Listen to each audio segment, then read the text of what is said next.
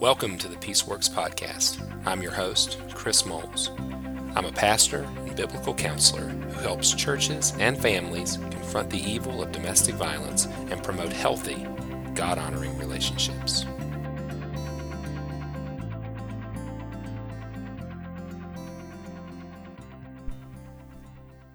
Welcome back to the Peaceworks Podcast, everyone.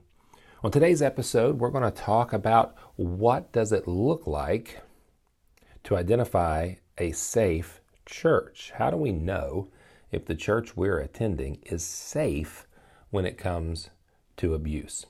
But before we jump into that content today, I just want to take a moment to remind you of the resources over at chrismoles.org. In particular, we've been talking about Peaceworks University. Peaceworks University is our online membership site and has a wide variety of resources behind a paywall, including masterclasses with experts in the field of domestic abuse, toolbox items that can help you in your counseling and practice immediately. It's got extra resources, bonus resources, live Q&As, private Facebook community, all of these things available to you as a people helper. And if you find the Peaceworks podcast to be helpful, we would recommend that you consider joining Peaceworks University. All right, friends, let's jump into today's topic. So the question is, how can an individual determine if their church is a safe place from abuse? And it's a tricky question because the reality is that no one can be 100% certain that their particular church is going to handle cases of abuse well, or that their particular church is prepared for a specific form of abuse or a complex form of abuse. But what we can do is maybe set some standards out there that we can look for that may indicate to us that the church is attempting to be a safe place, and have confidence that the systems that they put in place are preparing them or positioning them to handle abuse perhaps better than maybe some other churches. Hey, this would be a good time to talk about a resource real quick before I jump into the points today. And that resource is Becoming a Church That Cares Well for the Abused. And that was a resource that was produced by Lifeway. Full disclosure, I was a contributor on that work. It's both a book and a digital course. The digital course is 100% free. You can go to churchcares.com to sign up for that. And the book, you can buy that book at cost, or you can get the PDF version, no cost, no obligation. So churchcares.com, that would be a great resource if you're wanting your church to position itself as a safe church. So in our discussion today, I'm going to borrow some points from a friend of mine. Last year, or I should say the end of 2018, actually, I believe it was, I had the privilege of presenting, or perhaps this wasn't 2019. Anyway, it's at the time of this recording, we're still in the COVID pandemic, so I have lost all track of time.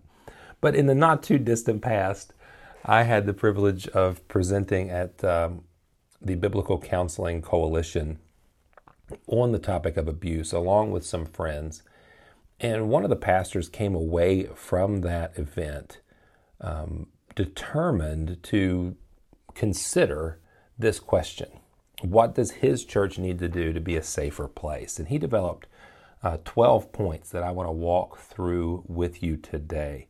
And the first is this: does my church clearly present the gospel and clearly call men and women to repentance and faith? Now, that may seem like a very simple response or unrelated to abuse, but I think that's a great signpost if you're looking for a safe church. Does the church take sin seriously and the gospel seriously?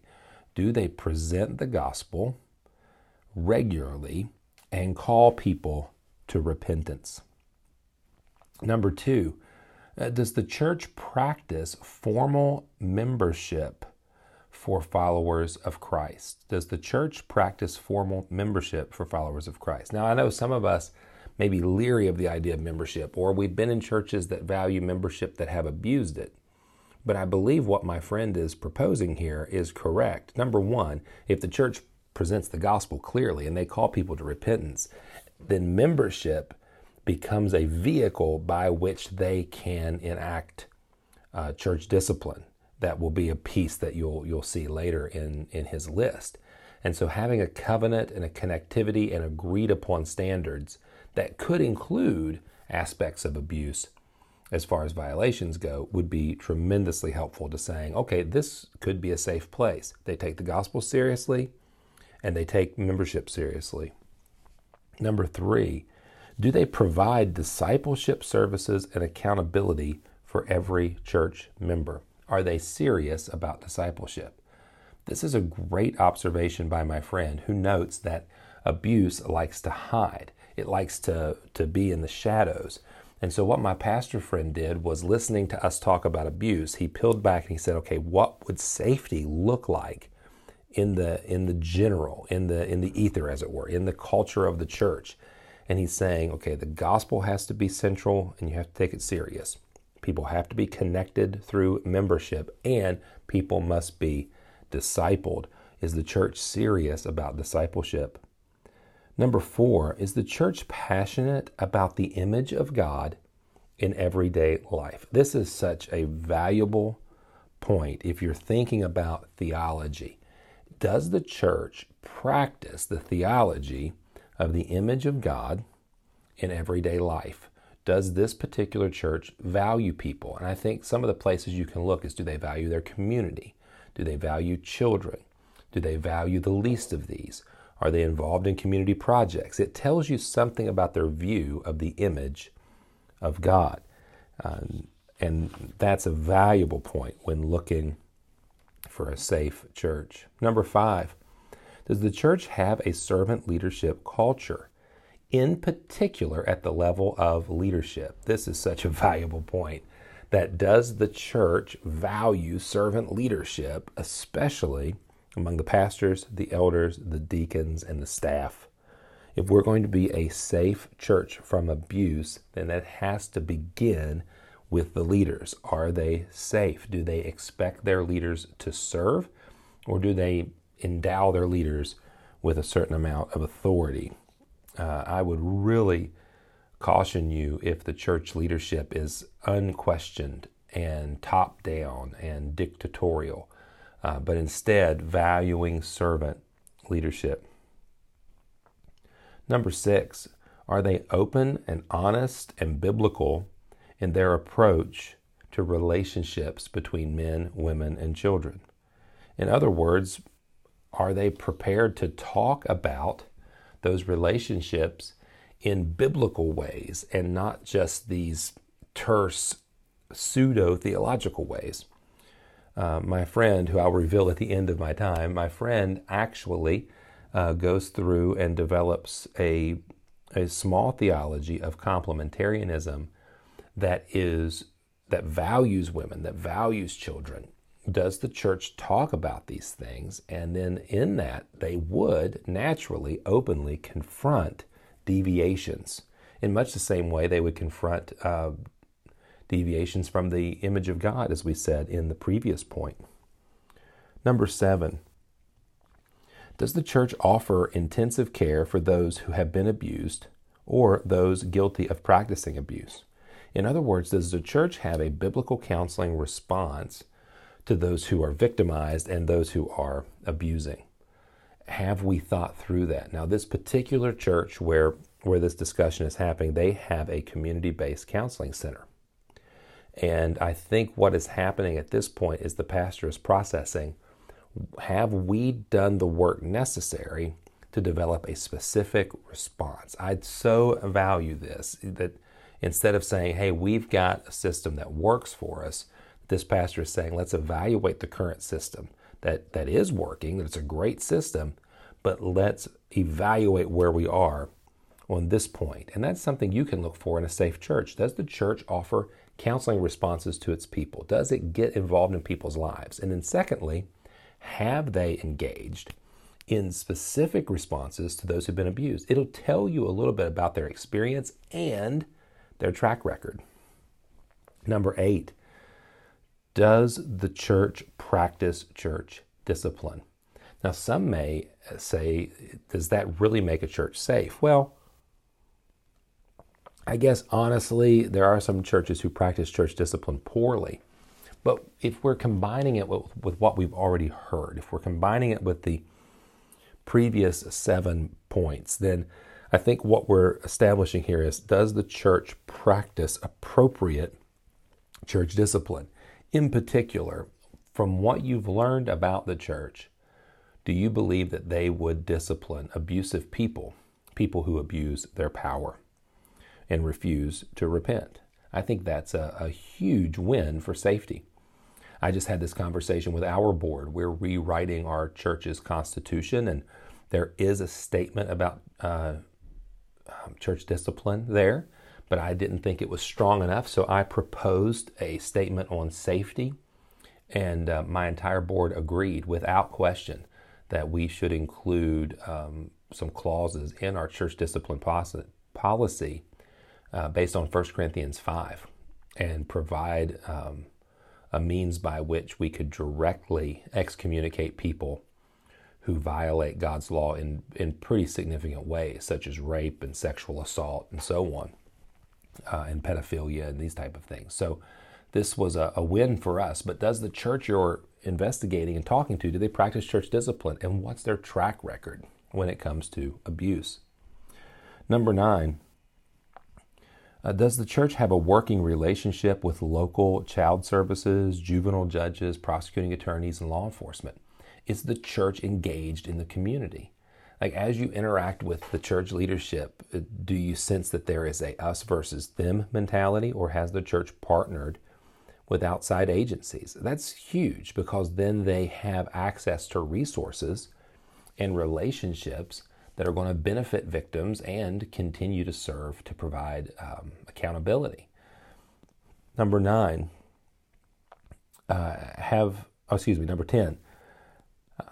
they crafted and implemented an abuse reporting policy? Do they have a policy in place? And this could go along with the Safe Church model, Ministry Safe, Grace, or the Becoming a Church That Cares Well for the Abused curriculum. Have they gone through a system of education for their leaders, and have they crafted a policy that they have in place? Now, granted, again, policies, they can be formulaic, they can be systems, and they can be abused. But having those in place and having thought through them tells you something about the leader's heart and their willingness to interact. At the time of this presentation, my friend was in the process of discussing additions, I believe, to their policy. I have a side note here that says this topic should be discussed in church, and that the deacons did this last fall in updating their policy. So their church policy was getting updated to make sure they know what they're mandated to report and then how they're going to handle non-mandated reporting. Number 11, do they have an attorney on retainer for questionable cases? Now, I know sometimes that can be a little scary, and are we just covering our rear end? But especially among the church and larger churches, having an attorney available to ask questions for questionable cases, to say, did we miss something? Are we missing something legally that we're required to do? Shows a lot of wisdom. And it also says, hey, we really want to respond well in cases of abuse. I think having those discussions are vital, because many churches do not know the difference, or leadership, the difference between mandated reporting and non-mandated reporting. And they tend to err on one side or the other on all cases. And that's how you end up with churches who report nothing and try to self-police, and it's disastrous, especially in the area of child abuse and sexual assault. And at the same time, on the other extreme, the other ditch, you have churches who report everything, and you end up endangering victims of intimate partner violence that would perhaps be safer or need safety planning before there was an intervention. So this is important to have some legal counsel. And so does the church have an attorney that they've consulted on their policy to make sure their policy is in line with current local and state laws? And then lastly, does the church celebrate the power of the gospel and practical examples of people the Lord's empowering to handle life? In other words, do we celebrate the victories? And I think this was one of my favorite points. Is one of the things I've seen a lot in churches in abuse cases is we want to celebrate if there's a restoration of the marriage, but anything else is kind of hidden under the rug. And remember, marriage is not our idol. Marriage is not our goal. We celebrate the gospel, the power of redemption, watching Jesus save souls and restore people. That is worth celebrating. Are we celebrating safety in our church? Are we celebrating repentance? So those are 12 basic things that I think may help you determine whether your church is safe. Now, let me tell you why I brought this up and why I use these particular points. Because I think the question is worded in such a way that it would be easy for me to come through and say, okay, the church needs to do A, B, C, and D to be a safe place, and be very linear and very programmatic and not really think through what I'm being asked.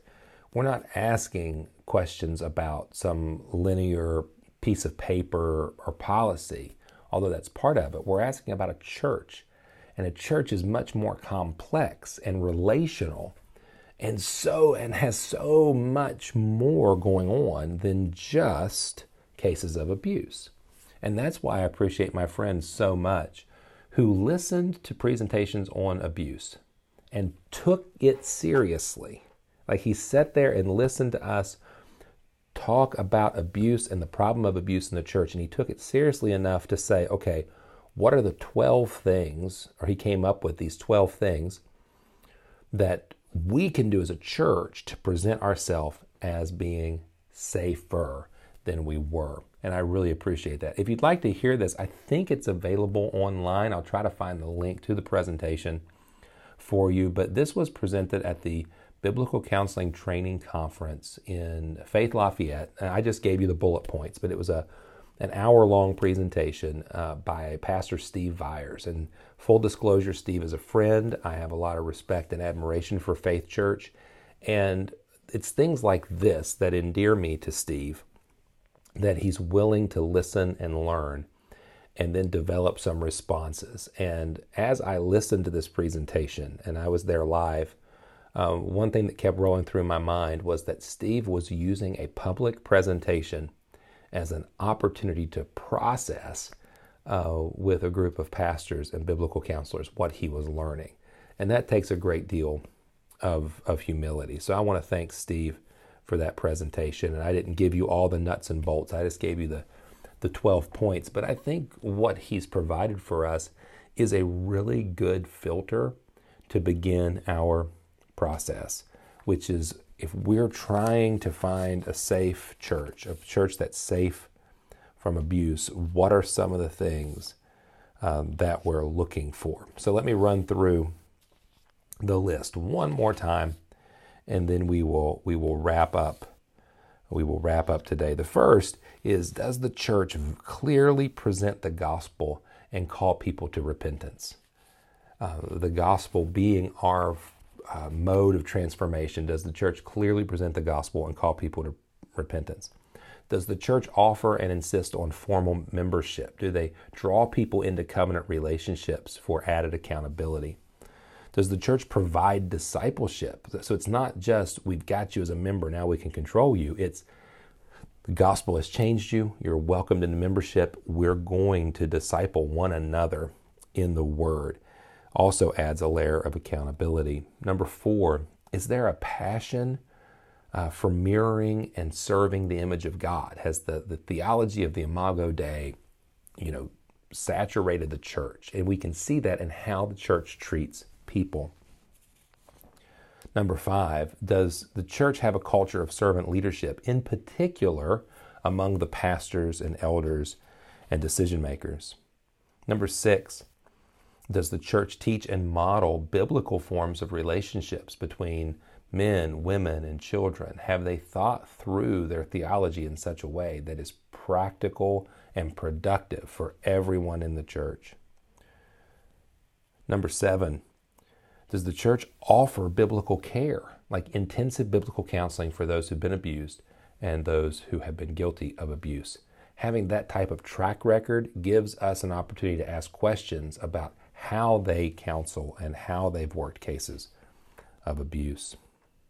Number 8, does the church practice church discipline, and in particular for unrepentant abusers? Number 9, does the church have a working relationship with community-based resources like Child Protective Services, juvenile judges, prosecuting attorneys? I can pause and say without a doubt that Pastor Viers, who crafted this list, Faith Church has an incredible relationship with community-based resources, and it's growing every year in their own community. Number 10, have they crafted and implemented an abuse reporting policy? And could you see it? That would be another question to ask. Do they have an attorney on retainer that they consult? Somebody who's evaluating the legality of their policies and making sure they're in line with state and local laws. Number 12, do they celebrate the power of the gospel in people's lives? Do they celebrate the gospel? Well, guys, I hope this has been a helpful, I hope this has been a helpful podcast today. I do apologize for that. That was crazy. I'm going to leave it in, though. This is as real as it gets, so I'm going to leave that in. I hope this has been a helpful podcast to you. A big thank you to the churches out there and the pastors out there, including Pastor Viers, who are processing and working and thinking through what it means to be a safe church. We so appreciate you guys. If things like this are helpful to you and you're benefiting from the podcast, once again, consider going over to chrismoles.org and checking out Peaceworks University. Peaceworks University, our online membership site, can provide even more resources for you and your church. Once again, thank you guys for joining us today. And as always, God bless.